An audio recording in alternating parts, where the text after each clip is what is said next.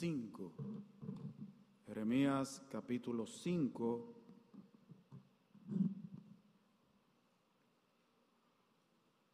Vamos a ver hasta donde el Señor lo permita, ver Jeremías capítulos 5, 6 y 7 en esta mañana. Así que ya usted sabe, vamos a ver 3 capítulos de Jeremías.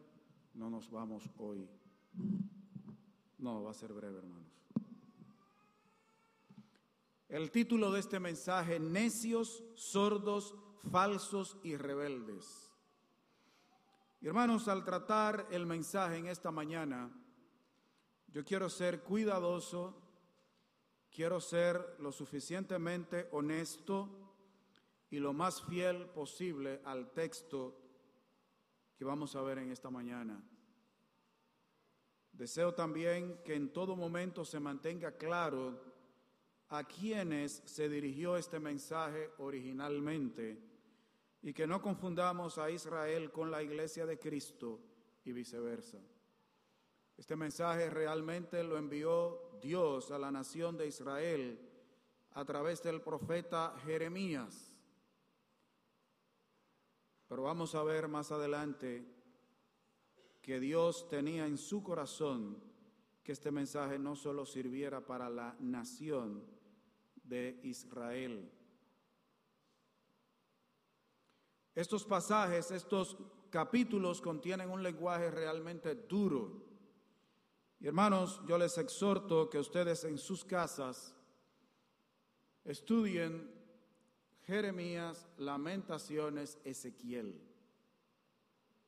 Estudien esos 3 libros, aparte de su lectura devocional diaria. Tienen un lenguaje duro de parte de Dios, pero eso también nos ayuda a que nosotros conozcamos más a Dios. A nosotros a veces se nos pinta un Dios que no está de acuerdo con el Dios que se nos presenta, se nos revela, nos habla en la Biblia. Se nos presenta un Dios que es manipulable, un Dios que puede ser controlado por el ser humano, un Dios que prácticamente es sirviente del ser humano. Ese no es el Dios de la Biblia. Nosotros debemos aprender a ver en la palabra de Dios su carácter, su voluntad. Estos versículos también, estos capítulos nos hablan de la paciencia de Dios, del amor de Dios y de la gracia de Dios, aún en el Antiguo Testamento. Porque también hay un error, hay gente que cree que en el Antiguo Testamento no había gracia y que en el Nuevo no hay ley. Digo que la gracia de Dios se manifestaba de una manera en el Antiguo Testamento y de otra manera en el Nuevo. La ley de Dios la encontramos en el Antiguo Testamento, pero en la gracia Dios no nos ha dejado como chivo sin ley. Hay ley en la gracia. Estos capítulos tienen una gran enseñanza para la Iglesia de Cristo, pero también para nuestra nación. Así que vamos a ver en estos 3 capítulos, Jeremías 5, Jeremías 6 y Jeremías 7, las enseñanzas que Dios tiene para cada uno de nosotros en lo particular, para la Iglesia en general y para cada nación. Desde el mismo inicio del capítulo 5 nosotros encontramos una impiedad generalizada en toda la nación, en pequeños y grandes, que dicen los versículos 1 al 5 de Jeremías 5. Recorred las calles de Jerusalén y mirad ahora e informaos. Buscad en sus plazas a ver si halláis hombre, si hay alguno que haga justicia, que busque verdad, y yo la perdonaré. Aunque digan, vive Jehová, juran falsamente. Oh Jehová, ¿no miran tus ojos a la verdad? Los azotaste y no les dolió. Los consumiste y no quisieron recibir corrección. Endurecieron sus rostros más que la piedra. No quisieron convertirse. Pero yo dije, ciertamente estos son pobres, han enloquecido, pues no conocen el camino de Jehová el juicio de su Dios. Iré a los grandes y les hablaré, porque ellos conocen el camino de Jehová, el juicio de su Dios. Pero ellos también quebraron el yugo, rompieron las coyundas. ¿Qué encontramos nosotros en la nación? Y aquí habla específicamente de Jerusalén, impiedad generalizada. Dice aquí que iba a ver si encontraba un hombre. Dios le dice al profeta que recorra las calles de Jerusalén a ver, que él busque en sus plazas, a ver si haya un hombre, si hay aunque sea uno que haga justicia, que busque la verdad. Y él dice, yo la voy a perdonar. Oiga, aunque sea uno que aparezca en la ciudad, él le dijo al profeta que buscara. Impiedad generalizada, falta de temor a Dios. Dios la destruyó. Al parecer no apareció uno en la ciudad que fuera justo, que hablara verdad, que buscara la verdad. Eran religiosos que decían, vive Jehová. Sin embargo, juraban falsamente. Me imagino que si fuera en esta época dijeran, gloria a Dios, aleluya, amén. Pero dice que ellos juraban falsamente, pero decían, viva Jehová. Muy religiosos, pero impíos. Hermanos, el ser religiosos y tener piedad son dos cosas diferentes. Y la piedad aquí no es sinónimo de misericordia, porque a veces cuando hablan de que una persona es muy piadosa, que es bondadosa, misericordiosa, pero la piedad en el sentido espiritual es temor a Dios. Una cosa es ser religioso y otra cosa es tener temor de Dios y temor a Dios, creerle a Dios. Esta gente juraban falsamente, pero decían, vive Jehová, alababan a Dios, pero no aparecía un hombre que hiciera justicia, un hombre que hablara la verdad. Estaban tan endurecidos que dice el versículo 3, que Dios los azotó y no les dolió. Dios los consumió y no quisieron recibir corrección, que Dios los corrigiera, que Dios los enderezara.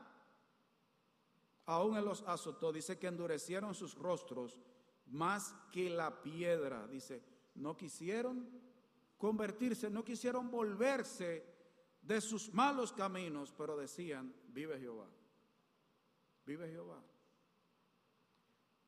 Y hermanos, esa situación no ha cambiado. No solo Jerusalén estaba en esa condición, no solo la nación de Israel estaba en esa condición, no solo Judá andaba así, aunque los reyes de Judá, algunos fueron mejores que los reyes de Israel.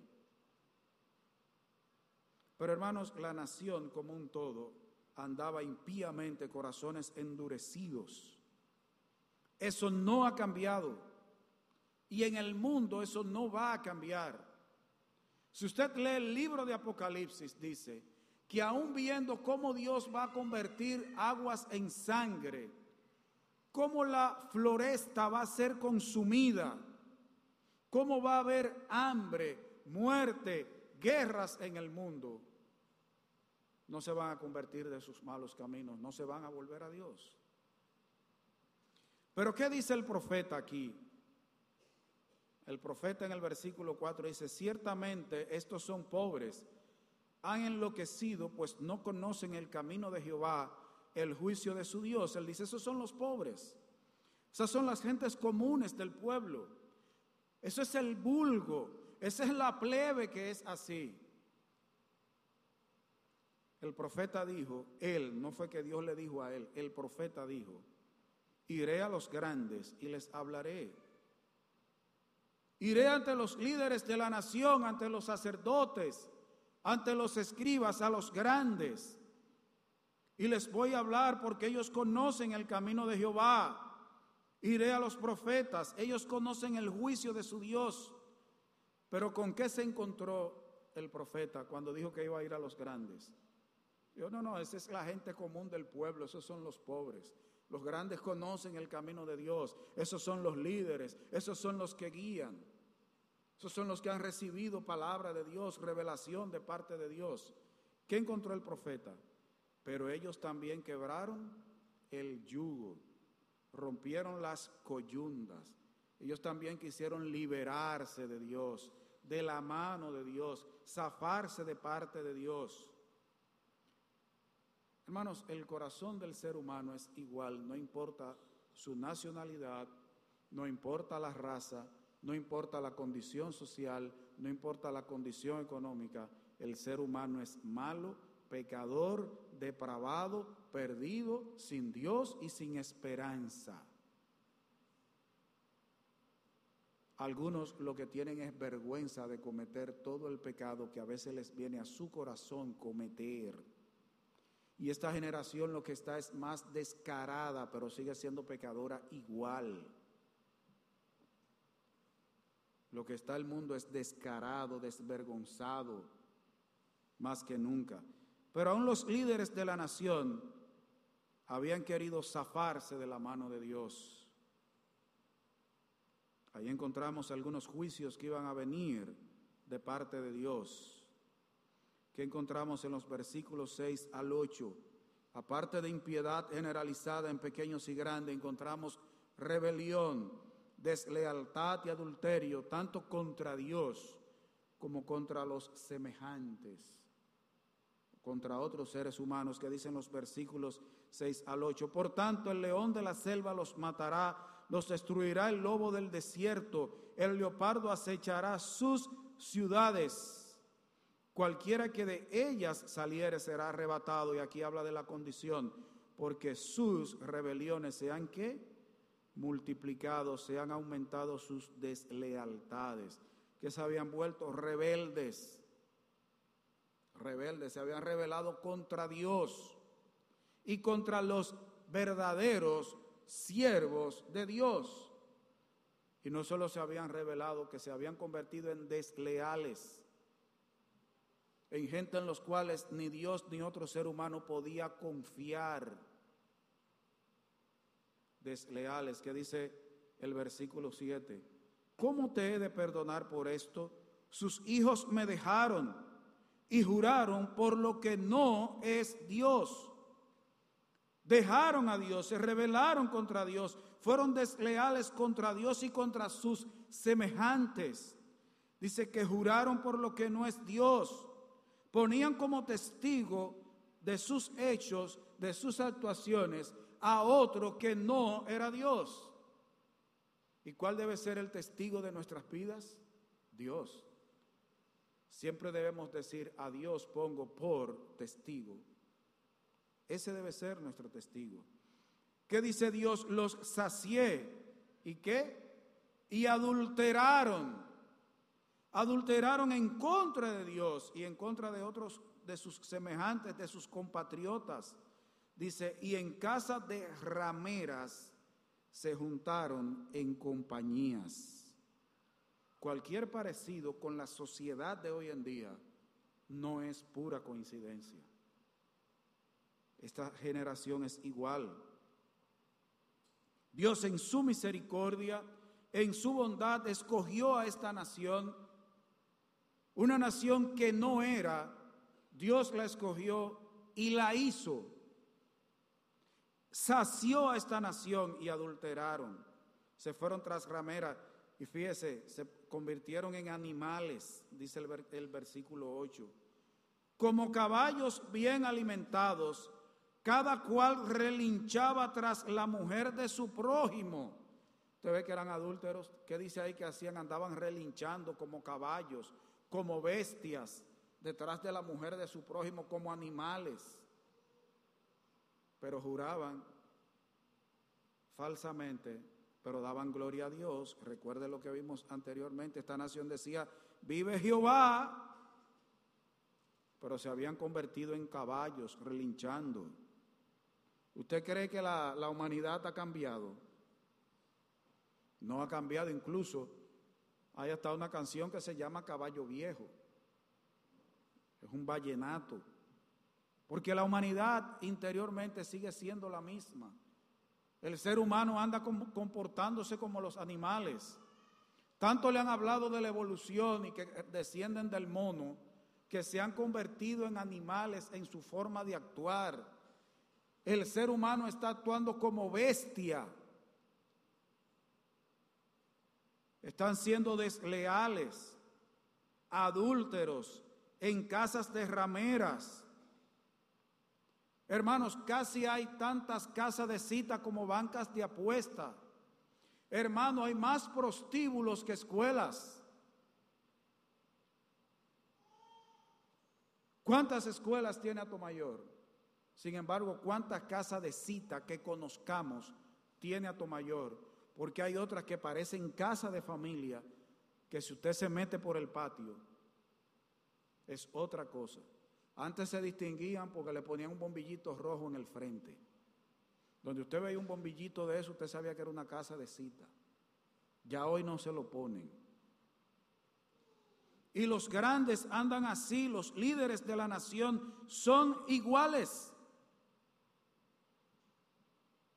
¿Por qué usted cree que hay muchos congresistas y muchos políticos y líderes de la nación que quieren que se apruebe el aborto?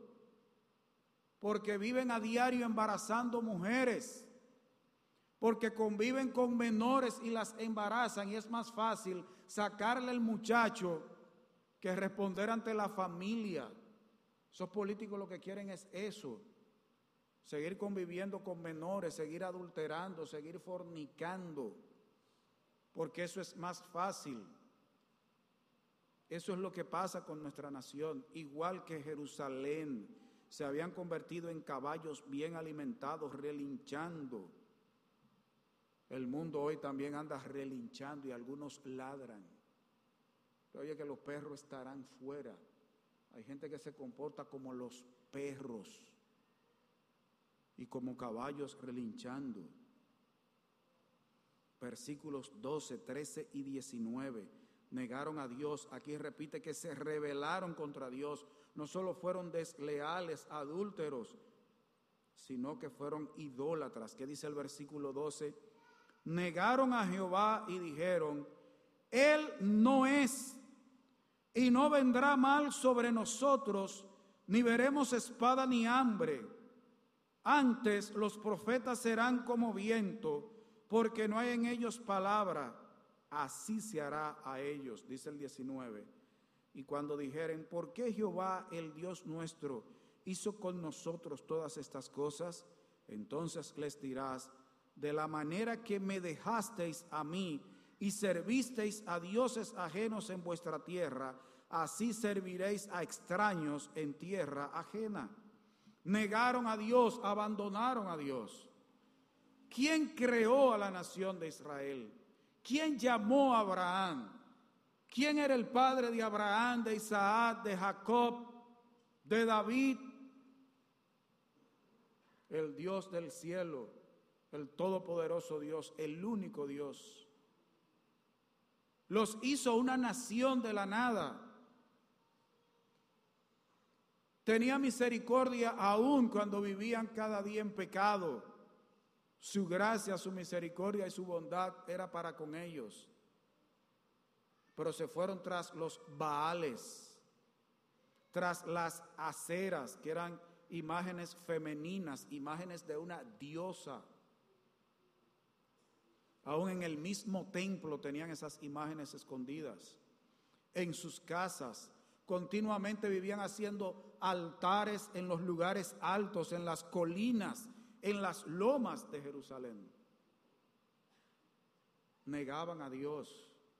Ya no querían llamarse de su nombre. Ya no querían ser la nación de Jehová. Usted recuerda cómo comenzaron. Ellos vivían bajo una teocracia. ¿Y qué quisieron? Una monarquía. Quisieron un rey como otras naciones. No quisieron que Jehová fuera su gobernante. Lo abandonaron. Comenzaron a casarse con las mujeres y los hombres, con los extranjeros, y a adorar a los mismos dioses de esas naciones. negaron a Dios. ¿Y usted cree que en esta época es diferente? ¿Cuántos himnos supuestamente cristianos se cantan en las iglesias que no mencionan a Dios? Que no mencionan al Señor Jesús. ¿Cuántas predicaciones que no quieren mencionar a Jesús para no herir la sensibilidad de los oyentes que pueda haber en el templo, que son de otras religiones? No quieren ofender los oídos de los oyentes. Hoy en día se predica un mensaje en donde el hombre es el centro, es antropocéntrico. Antropo se refiere al hombre, donde el centro es el hombre. Ya los mensajes en muchas iglesias no son teocéntricos. Hay muchas iglesias que se han convertido en carpas de circo, los templos, en donde los predicadores son payasos. Literalmente he visto cultos donde payasos están predicando. Una santa cena con un payaso, el pastor vestido de payaso, y los diáconos eran unos payasos. Eran 4 payasos. En donde ya hoy en día no quieren que le digan evangelistas, predicadores, prefieren que le digan motivadores. Los cultos no son para motivar, los cultos son para predicar la palabra de Dios. Si te motiva, amén. Si te corrige un pecado, amén. Los cultos no son para hacer reír a la gente. Esta gente había negado a Dios. Dijeron, Él no es. ¿Quién es el que dice que Dios no es? El necio. Dice el necio en su corazón, no hay Dios. Necios. Y dijeron que no les iba a venir ningún mal, ni veremos espada ni hambre, que Dios no existe, Él no nos va a castigar, los profetas serán como el viento, no van a aparecer más, no hay palabras en ellos, no es verdad que hablan de parte de Dios, Dios no existe, ¿qué Dios? Y ellos tenían testimonio de parte de Dios, pero lo negaban. Usted sabe que hace mucha gente hoy cuando se fajan a orar y ven que los huracanes que venían a atravesar el país medio a medio suben o el Señor los bajan, dan gracias a la Virgen, dan gracias a todos los santos. Muy pocos dicen gracias a Dios, pero de corazón. Se lo atribuyen a deidades que ellos se imaginan y han creado en sus corazones. O dicen a Dios y a la Virgen, como para parecer un poquito más cristianos. Eso se lo atribuyen a los dos. Desleales, rebeldes, adúlteros. Después que Dios habla de todo el castigo que les va a traer en el 19, Él les dice, de la manera que me dejasteis a mí y servisteis a dioses ajenos en vuestra tierra, así serviréis a extraños en tierra ajena. Sirvieron a dioses extraños que no eran, pertenecían a las naciones alrededor. Versículos 25 al 28, allí encontramos más impiedad, iniquidad, engaño, injusticia, para tener con ello prosperidad. Vuestras iniquidades han estorbado estas cosas, y vuestros pecados apartaron de vosotros el bien, porque fueron hallados en mi pueblo que impíos, acechaban como quien pone lazos, pusieron trampa para cazar hombres, como jaula llena de pájaros, así están sus casas llenas de engaño, así se hicieron que grandes y ricos, se engordaron y se pusieron lustrosos de la grasa, y sobrepasaron los hechos del malo, no juzgaron la causa del huérfano, con todo se hicieron prósperos y la causa de los pobres no juzgaron. La bendición se había detenido de ellos porque Dios les enviaba la lluvia temprana y la tardía, la de invierno y la de verano. Sin embargo, sus iniquidades habían estorbado esas cosas, la maldad en grado superlativo de la nación. Sus pecados apartaron el bien de ellos.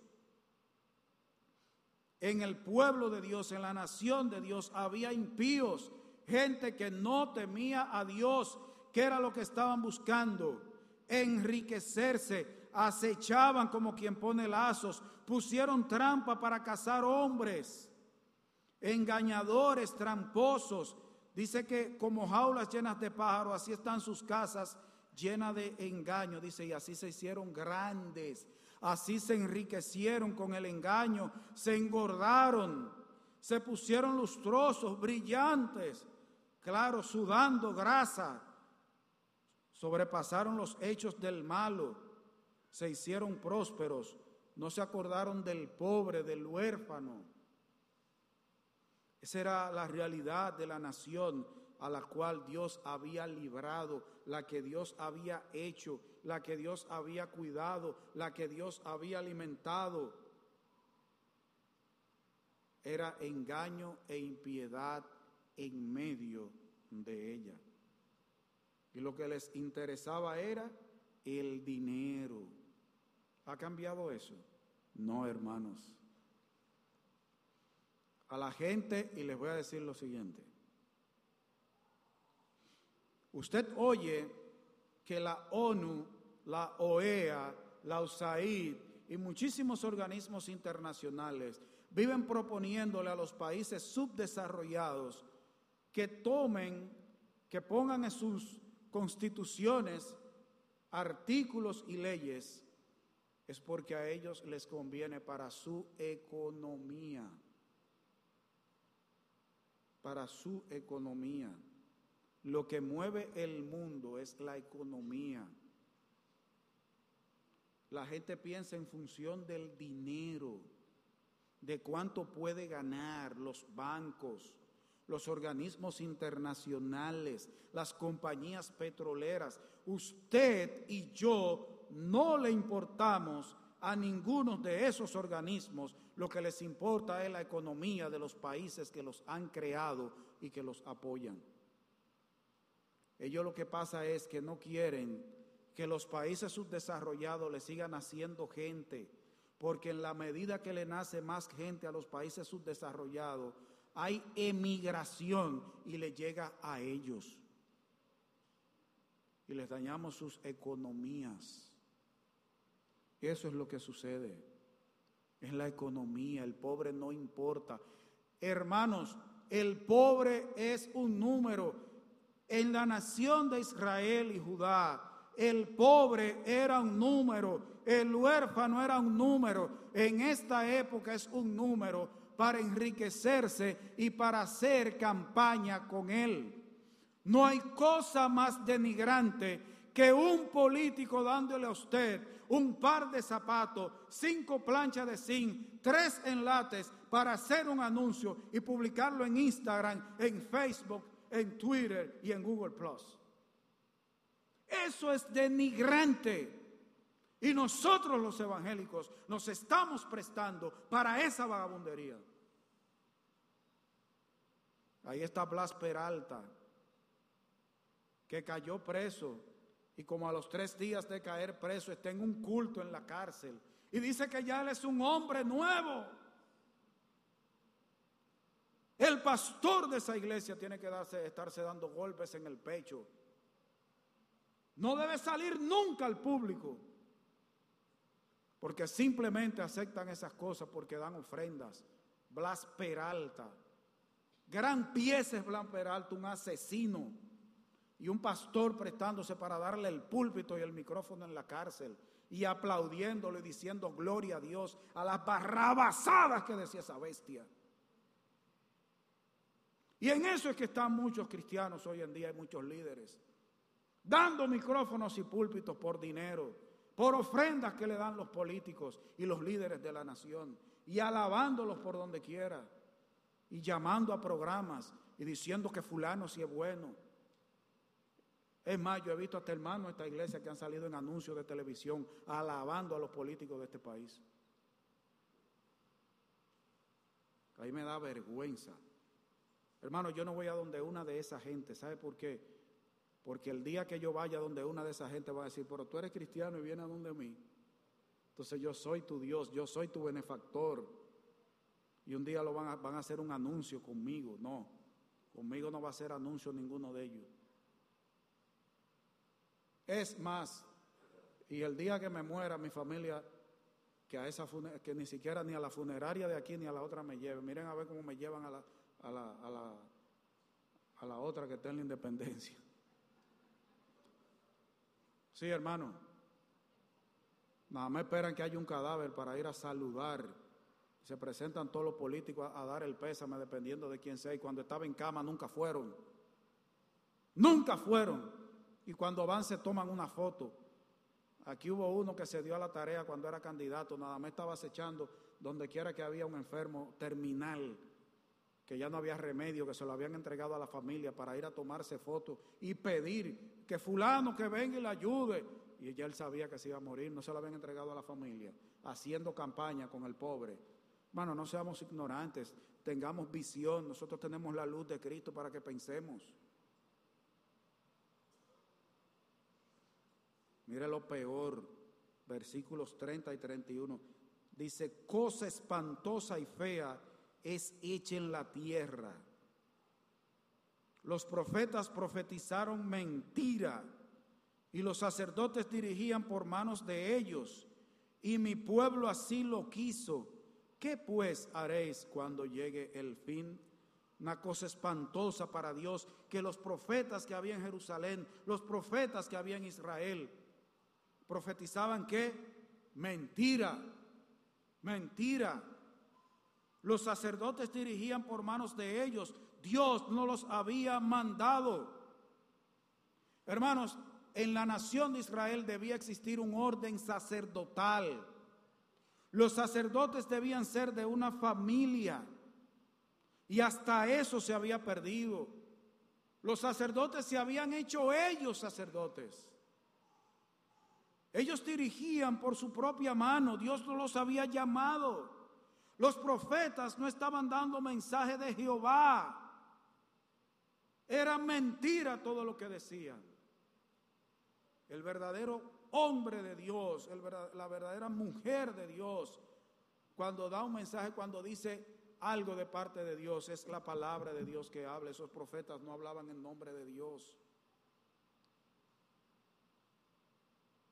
La mujer que se va a parar en una clase bíblica, la mujer que va a predicar en un culto de damas, el hombre que se pare aquí o abajo de una mata, donde quiera que se pare con esto en la mano, es esto lo que tiene que abrirle al pueblo, es esto lo que tiene que hablarle al pueblo, no por su propia boca, lo que ellos se inventan. Eso lo vamos a ver más adelante. Pero Dios dijo, cosa espantosa y fea. Para Dios, el que alguien se pare a hablar, dizque en su nombre y hable mentira, y que alguien ministre por su propia fuerza y su propio llamado, es algo espantoso y feo. Y en la iglesia dice que el que se hace maestro él mismo recibirá mayor condenación. Yo le dije que no nos íbamos hoy. Capítulo 6. Versículos 6 y 7. Encontramos perversidad, injusticia, robo. Que dice, porque así dijo Jehová de los ejércitos, cortad árboles y levantad vallado contra Jerusalén. Esta es la ciudad que ha de ser castigada. Toda ella está llena ¿de qué? De violencia. Ahora, esa violencia, ¿cuál era su origen? ¿Cuál era el origen de esa violencia? Espiritual. Habían abandonado a Dios, no querían palabra de Dios. ¿Y qué dice el 7? Como la fuente nunca cesa de manar sus aguas, así ella nunca cesa de manar su maldad. Injusticia y robo se oyen en ella. Continuamente en mi presencia, enfermedad y herida. ¿Qué era lo que había en medio de la ciudad? Violencia, maldad, injusticia, robo, enfermedad, herida. Eso era lo que había en medio de esa nación. Y esa nación tenía palabra de Dios, pero no le estaban hablando palabra de Dios. Donde falta palabra de Dios, lo que hay es impiedad, maldad, perversidad. Lo que abunda es el pecado, hermanos. Aún sea una iglesia que se llame cristiana, cuando se le deja de dar el verdadero mensaje de parte de Dios, cuando los predicadores lo que se paran es a contar, ser contadores de cuentos, como hay en un programa de televisión, contador de cuentos. Lo que comienza a abundar en esa iglesia es perversidad y maldad. Y Dios le dice, yo estoy a la puerta y llamo. Eso es a una iglesia que se lo dice. No es que Dios está fuera del corazón. Eso que dice Apocalipsis es a una iglesia y le dice, yo estoy a la puerta llamando. Es a la iglesia que le está llamando. Eso no es un versículo evangelístico. Es una iglesia que había dejado a Cristo afuera. Dice, vamos a ver si hay alguno ahí adentro que abra la puerta para que yo entre a esa iglesia. Eso era lo que había, maldad, violencia. Y hermanos, ¿hacia dónde se dirige la humanidad? La Biblia dice que los malos hombres y los engañadores irán ¿qué? De mal en peor, engañando y siendo engañados. Eso es lo que hay, violencia, robo, engaño, injusticia. ¿Y qué trae como consecuencia? Enfermedad y herida.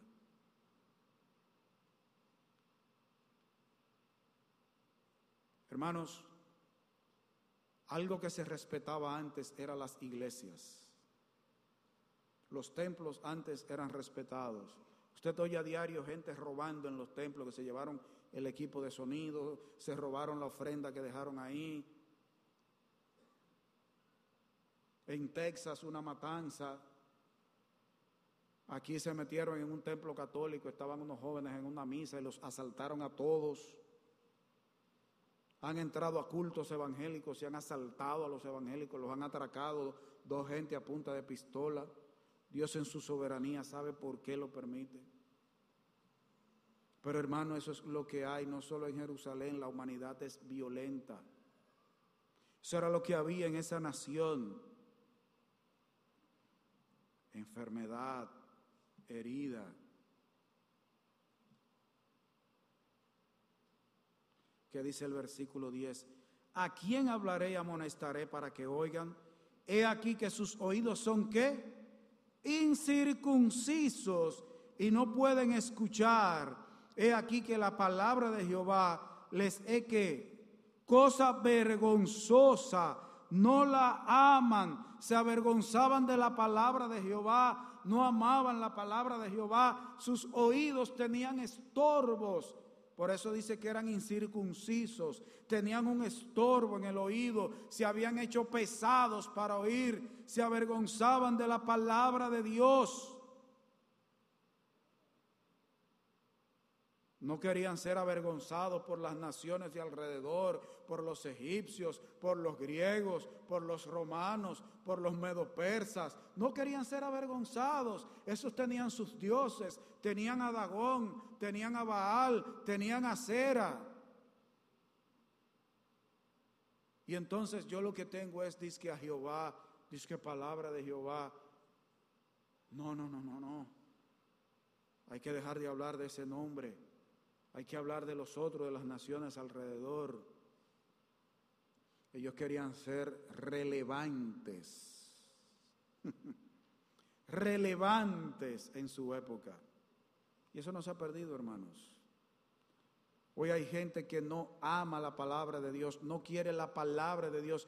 E inclusive en las iglesias evangélicas hay gente que no ama la palabra de Dios, porque la iglesia será evangélica, pero ellos no. Ellos son impíos. Porque la iglesia puede ser evangélica y alguno estar ahí en esa iglesia, y hasta ser miembro de la iglesia y hasta predicar en la iglesia, y si no ama la palabra de Dios, impío. Se avergonzaban de la palabra de Jehová. Entonces, Dios dice, ¿a quién hablaré? ¿A quién amonestaré para que oigan? Es que tienen oídos incircuncisos, se han avergonzado, no pueden escuchar. Hoy hay iglesias que son evangélicas que quieren ser relevantes. ¿Tú sabes lo que significa relevante? Importantes en su época. Y como ellos quieren ser importantes y alabados, entonces renuncian al mensaje que confronta el pecado para ser importantes. Porque ellos creen que lo importante es llenar el templo de gente. Hermano, usted ve todas esas sillas vacías.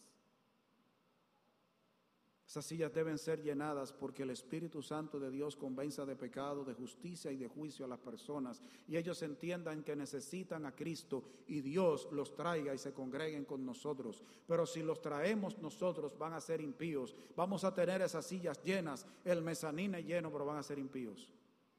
Lo que debemos es predicar la palabra de Dios y confrontar a la gente con su pecado y su necesidad que tienen de Cristo Jesús, de ser limpiados por la sangre de Cristo Jesús. El día que pensemos en ser relevantes e importantes, habremos fracasado en nuestra misión como cristianos y como iglesia.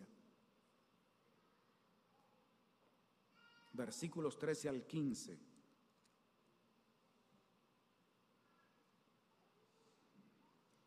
Porque desde el más chico de ellos hasta el más grande, cada uno sigue ¿qué? La avaricia, el amor al dinero. Y desde el profeta hasta el sacerdote, todos son ¿qué?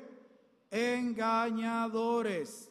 Y curan la herida de mi pueblo con liviandad, diciendo ¿qué? Paz, paz. Pero ¿qué no había? Y no hay paz. ¿Se han avergonzado de haber hecho abominación, asquerosidad delante de Dios? Ciertamente no se han avergonzado, ni aún saben tener vergüenza. Por tanto caerán entre los que caigan. Cuando los castigue caerán, dice Jehová. Había avaricia, engaño y ¿qué? Desvergüenza, avaricia, amor al dinero. ¿Y recuerdan los profetas que profetizaban mentira? Estos profetas, dice, curan la herida de mi pueblo con liviandad, diciendo paz, paz, paz, paz. Avaricia, amor al dinero. ¿Cuál dice la Biblia que es la raíz de todos los males? El dinero. El amor al dinero, y la avaricia es amor al dinero, tener dinero por tenerlo. Una cosa es tener dinero porque necesitamos el dinero para comprar, para negociar, para adquirir cosas, para usarlo para la gloria de Dios. Y otra cosa es tener dinero por tener dinero. Eso es avaricia.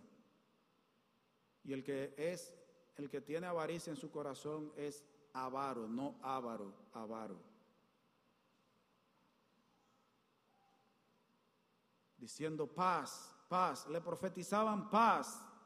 Hermanos, hoy hay gente también en lo mismo, que aman el dinero, son avaros y también están queriendo curar la herida, diciendo paz y no hay paz, y son desvergonzados, descarados. Hermanos, hay una serie de predicadores, los encontramos en internet, en la televisión, en la radio, que son unos desvergonzados, que lo que aman es el dinero y le están diciendo al mundo que Dios tiene cosas mejores, vendrán tiempos mejores. Hermanos, es que no es verdad. La Biblia no dice que vienen tiempos mejores. Cuando único va a haber paz en la tierra es cuando esté la tierra nueva y los cielos nuevos en los cuales ha de morar la justicia. El anticristo va a querer que haya paz. Y durante 3 años y medio va a haber una falsa paz por conveniencias nacionales y económicas. Pero no es real paz, porque se va a ver en los próximos 3 años y medio. Es imposible que un corazón inclinado al mal produzca paz. Todos necesitamos la paz, como Cristo la da, no como el mundo la da. Pero hoy hay predicadores que dicen que Dios quiere hacerte un león, que Dios quiere que tú seas cabeza de león, que Dios quiere que tú seas una leona. Yo prefiero al león de la tribu de Judá, a Cristo. Usted no es un león. Eso dice la gente, no, yo soy un león. No, usted no es un león. La Biblia menciona a dos leones, uno que anda como león rugiente y otro que es el de la tribu de Judá. Yo no sé a cuál de los dos usted pertenece. Eso decídanlo usted y Dios. Pero no se lleve de esos mensajitos. Dios, este domingo, Dios tiene para ti la victoria que tú has estado esperando durante tanto tiempo. ¿Quién le ha dicho eso? Usted tiene un teléfono, usted tiene un celular que Dios lo llama todos los días y le dice, mira Dani Peguero, Monegro, dile a ella que esa casa que ella y Arismendi quieren terminar, en diciembre la van a terminar, que esa es su victoria. Pero venga acá, y somos locos. No está diciéndole cosas a la gente como que ellos tienen un teléfono que Dios los llama todos los días. Hay gente que cuando tienen un micrófono adelante, hasta yo a veces se vuelven locos. No hay cosa más peligrosa que poner un micrófono y una cámara delante de alguna gente. No hayan qué hacer. Y comienzan a hablar todo lo toyo que le vienen a la mente. Hermanos, no hay paz, dijo mi Dios, para los impíos. Hato mayor es del rey. Este pueblo se llama Hato mayor del rey porque estas tierras pertenecían al rey Carlos V.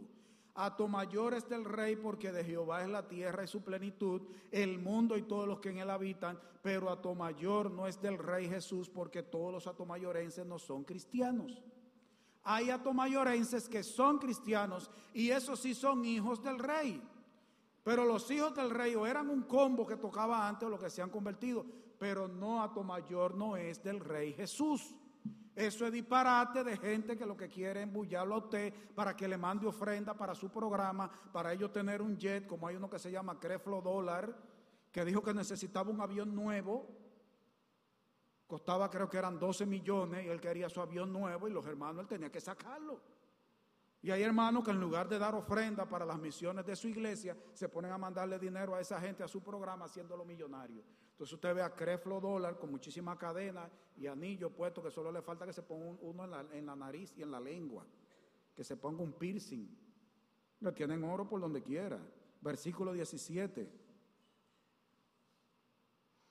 Puse también sobre vosotros atalayas que dijesen, escuchad al sonido de la trompeta. ¿Y qué dijeron en la nación de Israel? Y dijeron ellos, no escucharemos. Desecharon a los atalayas puestos por Dios para advertir a los verdaderos profetas de Dios. ¿Qué le dijeron? No escucharemos. No nos hablen. Ustedes recuerdan 2 reyes que iban a la batalla y hubo uno que le dijo, pero no hay otro profeta aquí. Sí, hay uno, pero ¿qué es lo que me profetice? Cosa mala, mándalo a buscar. Y había uno que se hizo unos cuernos de metal y decía, con estos cuernos corneará a los filisteos. Y cuando vino el siervo de Dios que le dijo lo que él quería, y le dijo, ¿cuántas veces te he dicho que me diga la verdad? Mira, no vayas a la batalla. Ya sabía yo, no te lo dije. Y fue a la batalla como que le dijo, disfrázate tú de mí, que yo me voy a disfrazar de ti. Sí, para que te maten a ti. Pero Dios dijo, te van a matar. Y tiraron una flecha a lo loco. Y Dios la llevó allá mismo. Y lo mataron, el profeta se lo dijo. Pero no, tú vas a vencer. Mira, con estos cuernos tú vas a pullar. A eso sí le gusta oír, a lo de la prosperidad. Porque la gente avaricia y oyen a los predicadores de la prosperidad. Pero leí en estos días un predicador que dijo, cuando todos los predicadores de la prosperidad prosperen y tú no, hay algo extraño. Los predicadores de la prosperidad prosperan todos, menos el que los hace prosperar a ellos. Porque claro, viven de las ofrendas de los hermanos. No quieren oír a los atalayas que advierten del pecado. No me hables de eso.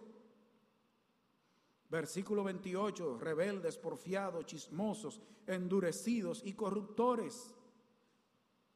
Versículo 28. Todos ellos son rebeldes, porfiados, andan chismeando, son bronce y hierro. Todos ellos son ¿qué? Corruptores. No solo ellos estaban corrompidos, corrompían a otros.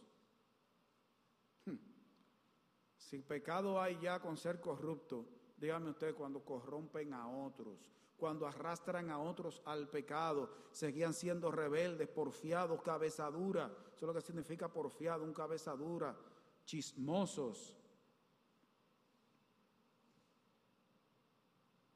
Eso pasaba. Llegamos al capítulo 7. Mire lo que dice. ¿Saben qué confiaban ellos? Vamos a leer antes de llegar al versículo 8.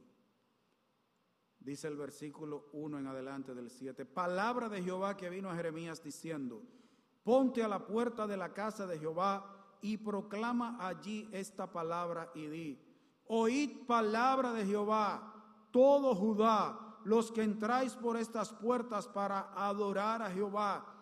Así ha dicho Jehová de los ejércitos, Dios de Israel: mejorad vuestros caminos y vuestras obras, y os haré morar en este lugar.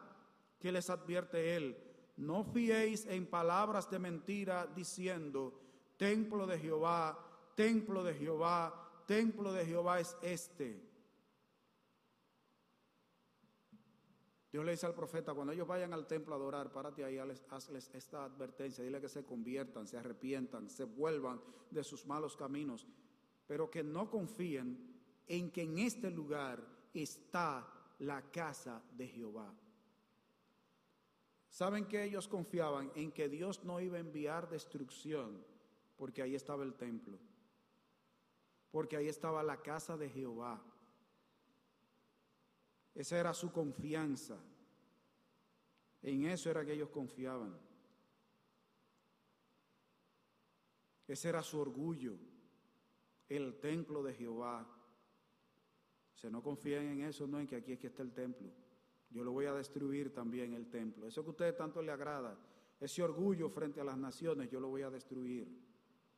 Versículos 8 al 11, ahí seguimos encontrando impiedad, religiosidad vacía y religiosidad malintencionada. He aquí, vosotros confiáis en palabras de mentira que no aprovechan, hurtando, matando, adulterando, jurando en falso e incensando a Baal y andando tras dioses extraños que no conocisteis. Vendréis y os pondréis delante de mí en esta casa sobre la cual es invocado mi nombre, y diréis: librados somos, para seguir haciendo todas estas abominaciones. Es cueva de ladrones delante de vuestros ojos esta casa sobre la cual es invocado mi nombre. He aquí que también yo lo veo, dice Jehová. Eran unos impíos religiosos y con malicia. Eran idólatras, pero maliciosos. ¿Qué hacían ellos? Juraban en falso, hurtaban, vivían pecando e idolatrando, adulterando, incensando a Baal, andando tras dioses extraños. Pero ¿qué hacían después? Iban al templo a ponerse delante de Dios. ¿Y qué pensaban ellos? Librados somos para seguir haciendo todas estas abominaciones. Nada. Yo robo, yo mato, yo soy idólatra, pero nada, yo vengo al templo, a la casa de Jehová, le ofrezco un novillo, un palomino, una ofrenda por el pecado, Dios me perdona y me voy y hago lo mismo y vuelvo de nuevo al templo, me pongo aquí delante de la casa de Dios y convierto eso en un círculo vicioso y degradante y degradado. Eran impíos, religiosos, maliciosos. Vivían toda la semana pecando. El día de reposo vamos para la casa del Señor a llevar la ofrenda, ponernos delante de Él, nos libramos, nos quitamos el castigo de arriba y volvemos a lo mismo.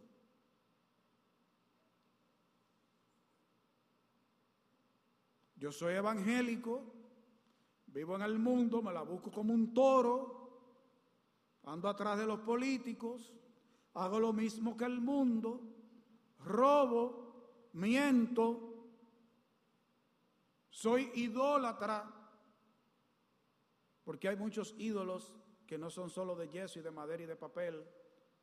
Asisto el domingo al culto, canto, si hay Santa Cena, tomo mi Santa Cena para cumplir con esa ordenanza del Señor. Y de lunes a sábado, a lo mismo, impíos. Esa nación eran impíos. Religiosos, maliciosos. Versículo 13. Ahora pues, por cuanto vosotros habéis hecho todas estas cosas, dice Jehová, y aunque os hablé desde temprano y sin cesar, no oísteis, y os llamé y no respondisteis. Dios le dice, yo los voy a castigar. ¿Qué hizo él? Les habló sin cesar. ¿Y qué hizo la nación? No oyó.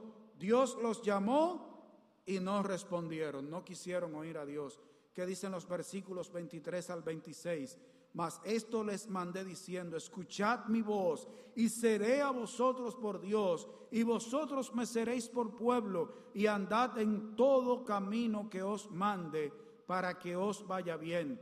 Y no oyeron, ni inclinaron su oído, antes caminaron en sus propios consejos, en la dureza de su corazón malvado, y fueron hacia atrás, y no hacia adelante. Desde el día que vuestros padres salieron de la tierra de Egipto hasta hoy, y os envié todos los profetas, mis siervos, enviándolos desde temprano y sin cesar, pero no me oyeron, ni inclinaron su oído, sino que endurecieron su cerviz e hicieron peor que sus padres. ¿Y qué dice el versículo 28? Les dirás, por tanto, esta es la nación que no escuchó la voz de Jehová su Dios, ni admitió corrección, pereció la verdad, y de la boca de ellos fue cortada. Una nación que no quería oír a Dios. Dios les habló muchas veces y no oyeron. Dios los llamó y no respondieron. Y no solo eso, provocaron a ira a Dios con su idolatría, para que Dios los destruyera. Versículos 17 a 19. ¿No ves lo que estos hacen en las ciudades de Judá y en las calles de Jerusalén? Oiga, era la familia entera. Los hijos recogen la leña, los padres encienden el fuego y las mujeres amasan la masa para hacer tortas a la reina del cielo y para hacer ofrendas a dioses ajenos, para provocarme a ira. ¿Me provocarán ellos a ira? Dice Jehová. ¿No obran más bien ellos mismos su propia confusión? Y el 20 dice y habla del furor de Jehová. Oiga, la familia entera, los hijos iban a buscar la leña, el papá encendía el fuego y la mujer, la esposa, hacía la torta para ofrecerla a la reina del cielo. Era la familia entera. Un pecado familiar, social y de Estado. Todos provocando a ira a Dios con su idolatría. Versículos 30 y 31 para que usted vea hasta dónde llegaron. Porque los hijos de Judá han hecho lo malo ante mis ojos, dice Jehová. Pusieron que sus abominaciones, sus asquerosidades, sus porquerías en la casa sobre la cual fue invocado mi nombre, amancillándola. Y han edificado los lugares altos de Tofet, que está en el valle del hijo de Hinón, para quemar al fuego a sus hijos y a sus hijas, cosas que yo no les mandé, ni subió en mi corazón. Eran tan verdugos que aún sacrificaban a sus hijos, los pasaban por el fuego, aprendiendo de los dioses de las naciones. Pero eran tan bárbaros y tan tremendos que aún ponían sus porquerías, sus abominaciones en la casa de Dios. Aquí los que han leído la Biblia han leído precisamente en Jeremías y Ezequiel cuando Dios le dice al profeta: hijo de hombre, ven a ver lo que hacen estos. Miren que está Tobías aquí en la recámara. Los muros de las habitaciones de ellos llenos de imágenes pintadas, pero iban y ofrecían los sacrificios, rociaban la sangre sobre el altar, mataban los corderos, y después que hacían todo eso a la vista del pueblo, se iban a las recámaras, a donde no los veía el pueblo. Pero ¿quién los veía? Dios. Dios. No te ve el pueblo, no te ven los hermanitos, pero te ve Dios. Provocaron a Dios a ira con sus idolatrías y lo hacían aún en el templo, en la casa de Dios.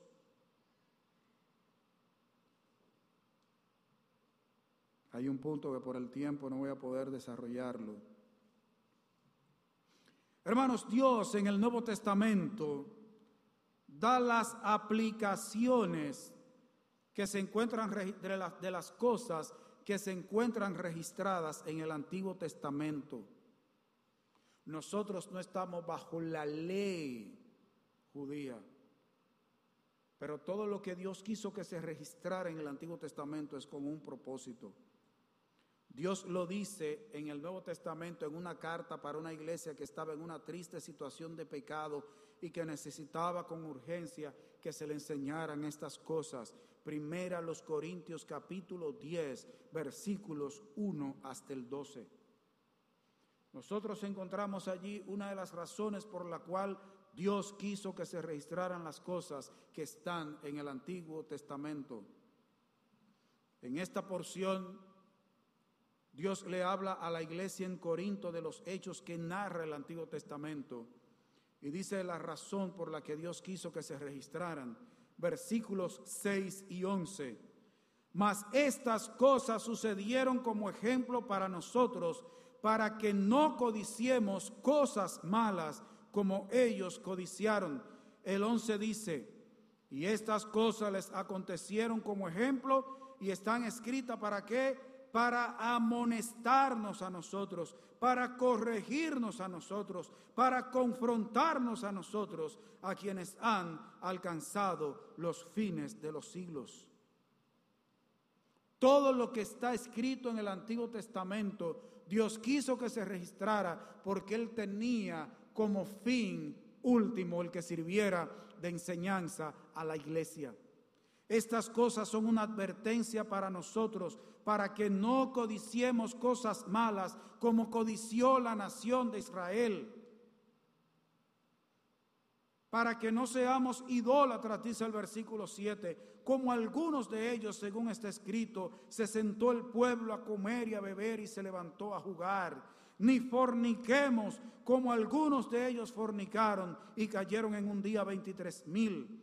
Ni tentemos al Señor, como también algunos de ellos le tentaron y perecieron por las serpientes. Ni murmuréis, murmurar es hablar entre dientes, quejarse entre dientes. Ni murmuréis, como algunos de ellos murmuraron y perecieron por el destructor. Hablaron en contra de Dios, creían que Dios no los escuchaba, no tenían contentamiento en su corazón. Y Dios no quiere que nosotros seamos iguales. Estas cosas les acontecieron, están escritas para amonestarte, para amonestarme, para confrontarte, para confrontarnos con nuestros pecados, para que nos analicemos a nosotros mismos. Dice: a quienes han alcanzado los fines de los siglos.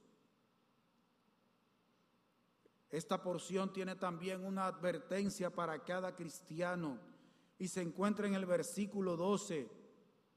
Así que el que piense estar firme, mire que no caiga. Este versículo no está escrito para usarlo como escape cuando un hermano te quiere amonestar. Entonces tú le dices: sí, hermano, pero el que crea que está firme, mire que no caiga, para que el hermano diga: bueno, es verdad, déjame dejarlo con su pecado, cierre su Biblia y se vaya y no te siga aconsejando. Este versículo es para enrostrarnos que nosotros somos pecadores. Es una advertencia para que tengamos cuidado de nuestra vida espiritual, que no nos descuidamos, que no nos pase como a la nación de Israel. No hagas como la nación de Israel, que prefirió dejar de escuchar a Dios e irse tras falsos profetas que les hablaban de paz y prosperidad. Vuélvete a Dios, a la autoridad de su santa palabra. Déjate de vivir como imaginaciones. Como Dios le dijo a Jeremías, esa gente vive de imaginaciones. Vuélvete a la autoridad de la palabra de Dios. Confiesa tus pecados y vive en santidad. Escucha a los atalayas que Dios envía, a los verdaderos mensajeros de Dios, que te advierten en contra del pecado, te exponen la palabra de Dios y te exponen a la palabra de Dios. Dios le dijo a la nación de Israel que se volviera a las sendas antiguas.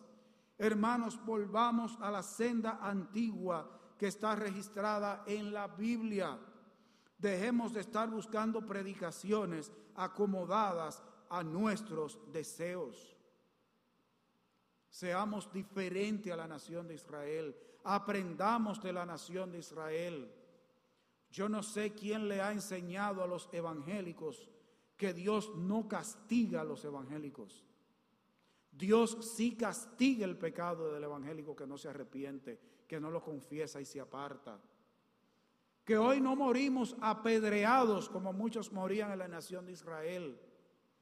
Que hoy Dios no nos castiga como hizo con muchos en la nación de Israel.